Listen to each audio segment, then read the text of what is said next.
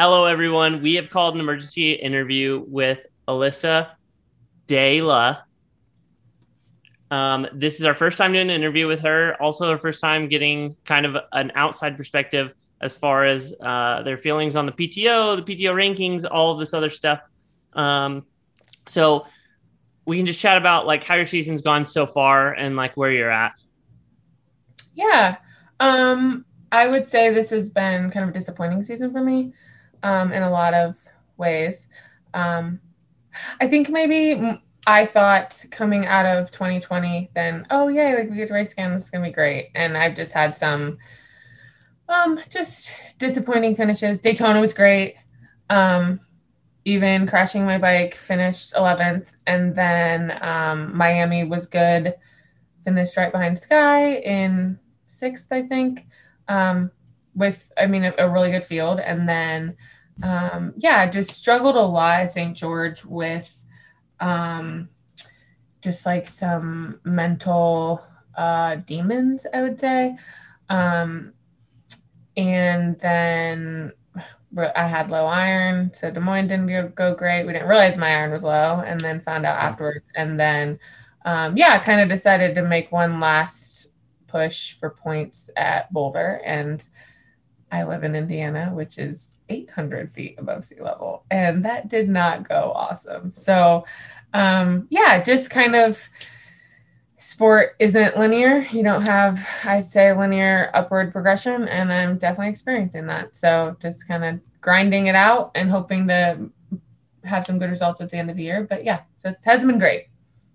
Well, 2019 was a great year for you. Obviously capitalizing on that and then getting third at Huntington in 2020, crashing on your bike in Daytona and still getting just outside the top 10 is pretty incredible against a stacked field that's there.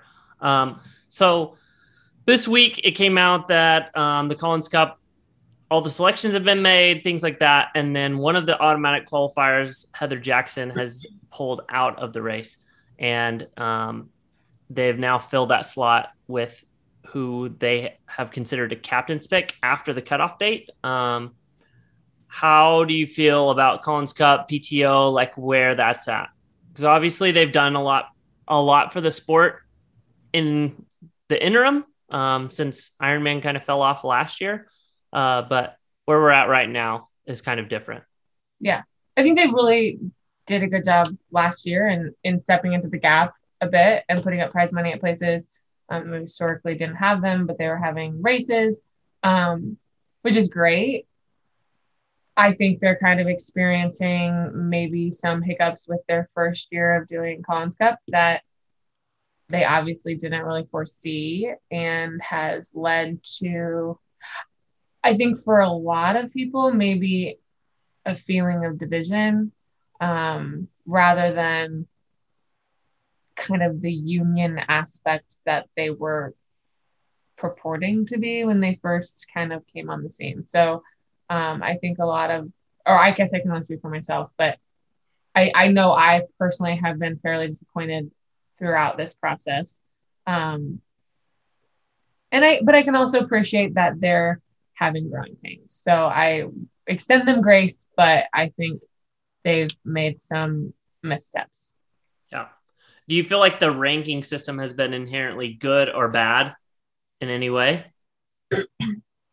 I think it's a bit flawed in that they are using it to select for, half distances. It seems like a lot of these championship races are, but yet it's still really heavily weighted towards Ironman women. So I kind of like women who do, or people, men too, who do full distances. Like, I just think it can be a little skewed in that there are women who I have beaten the last, however many times we've raced at halves, but then they do full Ironmans and do well, and then they're ranked ahead of me. So there's like just some, and maybe they would beat me at fulls, but I don't know how you kind of fix that. And then if you're using it to select for races that are shorter, it feels, I don't know, it feels a little strange to me. Because to me, it's like your rank, it would be like, I have a running background, so it would be like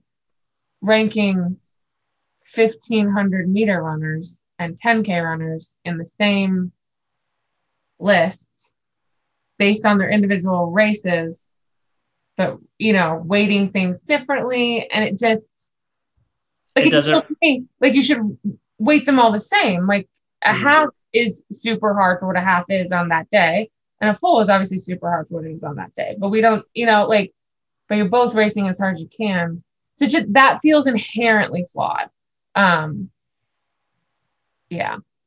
So, yeah. What about how they're treated this year versus every other year? Because last year they combined race results from 2019 and 2020.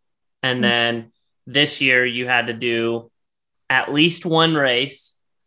But in your situation, doing multiple races kind of would put you at a disadvantage, as opposed to if you had just done one race, you would have got 80 points plus your points from the last couple of years. Yeah. So I think that's a flaw too. And that like in some instances, it then encourages you not to race in order to hold your best position, which maybe that's like the risk you take racing, but that's the job, is racing. So it feels kind of strange, but then that's also why they have like, your best average or whatever. Like in a normal year going forward, isn't it going to be like your three best races or something? So yeah. It's like if you're gonna have to be an average, then you need to just look at that. But then they were talking about using looking at like my most recent races and using that as reasoning for discluding me, which I'm like, okay, I do get that, but I also understand that you need to also understand that people have tough races and things happen. But I've obviously shown the potential of this very recently. It's not a 2019 race for me 2 years ago. It's 2 races from the end of last year and this year. Yep. So it's just, I think that's a little frustrating because I guess I should have stopped racing in March is kind of the moral of the story for me, is I should have had a race scheduled the weekend after their window closed so that I could prove my fitness then. So, which is what happened. So the automatic slot did end up rolling down. I think we could all agree automatic slot should probably roll down to the next highest ranked athlete. And then if they decline it, the next highest, the next highest, the next highest. That slot, I believe, did end up rolling down to Sophie, who's injured, Lindsay Corbin, who declined their spot, which then would have put you next. And then after you would have been Meredith Kessler, Leslie Smith, Sarah Piampiano, and then Jocelyn McCauley, which Jocelyn was the one that ended up getting that slot. Do you feel like they missed the mark on that, on automatic selections? Yeah. And I think that's where it's hopefully, I don't know, but then I guess here's where it's disappointing is they had it pointed out to them that seemed wrong the way that they did it. And they just kind of pushed back and pushed back and pushed back that they can make their own rules. Yeah. Yeah. Yeah. And it's okay, yeah, you actually can do that, but I don't know, but you have to understand what that feels like to your athletes who think that it's one thing kind of by logic. And then you're like, well, that's not our logic. So it doesn't really matter. And it's our decision, which is fine. It is your decision. So I guess, but also don't be surprised when people are kind of upset by it because it just felt really shifty, I guess, the way that they did it. Yeah. And yeah, so. What do you have to say to the people that say that you should have just got the automatic slot and then you wouldn't have to worry about it? My response is duh. Duh. Do you think I wasn't trying? I mean, yeah, you could do it too. Why didn't you qualify? Yeah. Get out of here. I mean, fine, sure. Yeah, I'll concede that point to you, but. And have you spoken with the PTO about this situation? Yeah, I have. Yeah. Yeah. Yeah. I'm just going to read. I want to read the statement from the PTO captain. I don't want it to make you upset, from Karen. It's okay. I've seen it. Did you see it? Okay. Yeah. So she says it's not about politics, but about performance at this team event. After the cutoff day, and it then rolls into a captain's pick, all alternatives to replace any athlete who is injured or unable to race is at their discretion. As team captains, we do all we can to field the strongest possible team under the circumstances at the time. We were required to make a decision. A slightly higher ranked athlete who has not performed well will not serve on the team. We are trying to win the competition against the fiercest opponents. That's kind of heavy. Yeah. I feel like there maybe needs to be some reform on captain's picks and decisions. I don't know if it's written anywhere in their bylaws or something like that, or if it's something that you could then voice. But from where I'm sitting, and we've talked about this, it seems that they may be focusing on the top 10 athletes and forgetting about your other 90% of your pro field, which is what other race organizers have done in the past. Which put us in the situation of why the PTO was created in the first place. Yes. So what does that look like as far as like reform for the PTO for the captain's picks for the Collins Cup moving forward? Well, in an email to me, it was stated that this is your union too. So if you feel like captain's picks shouldn't be a thing and it should all just be based off, qualifying points in your ranking, then express that opinion. So I think what I really think, I think they're in an echo chamber. I think their athlete advisory board is all people in the top 10 to 20, probably. People have shifted now, but like they're all up there. They're all known names. They're all, the people we've known forever.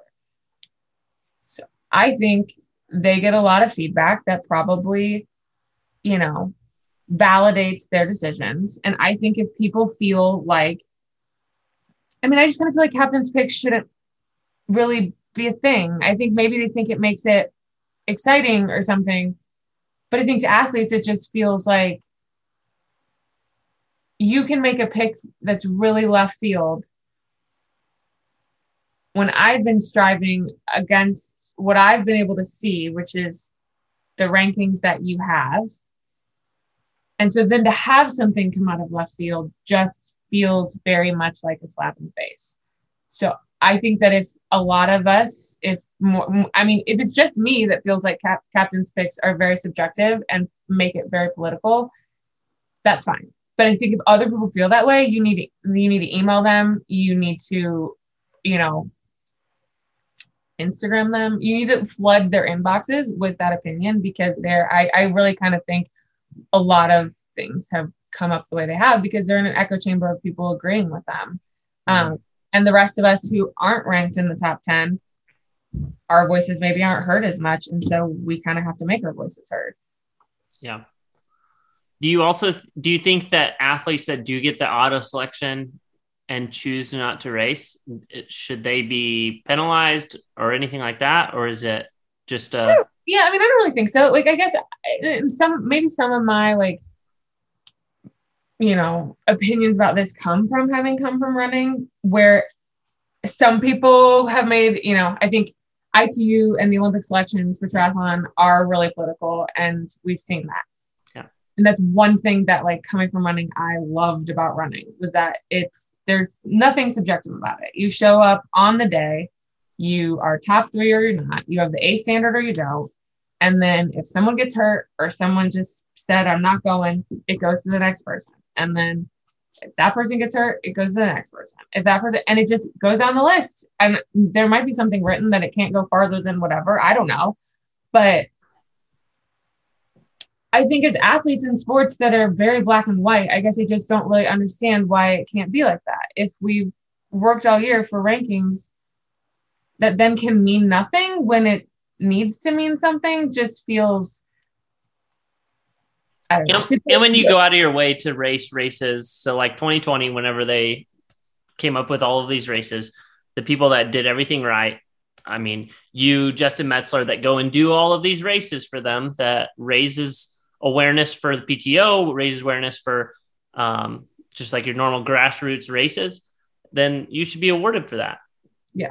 Yeah. I mean, and I think that's a problem. I mean, that's a problem that's just inherent to triathlon and how it has grown up, in that, like, unfortunately for us, you don't have lots of race organizations to choose from. Like, we have 2.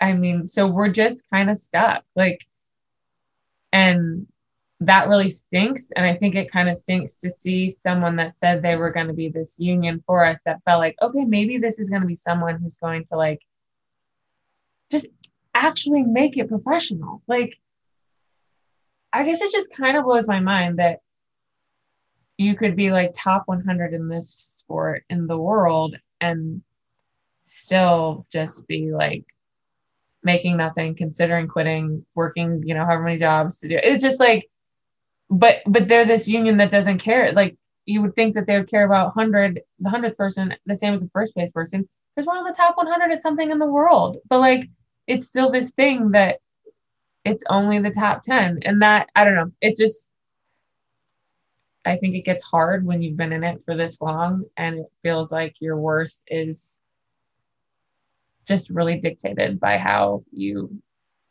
rank. See your number on a ranking. Yeah. And when it's clear that your union sees you the same way, your union, I'm gonna put that in quotes, Yeah. So. Well, thanks for joining us today. Do you have anything else you want to air out? No, just that, like, I spoke to Charles, and he's a nice man, and I appreciated him taking the time to talk to me.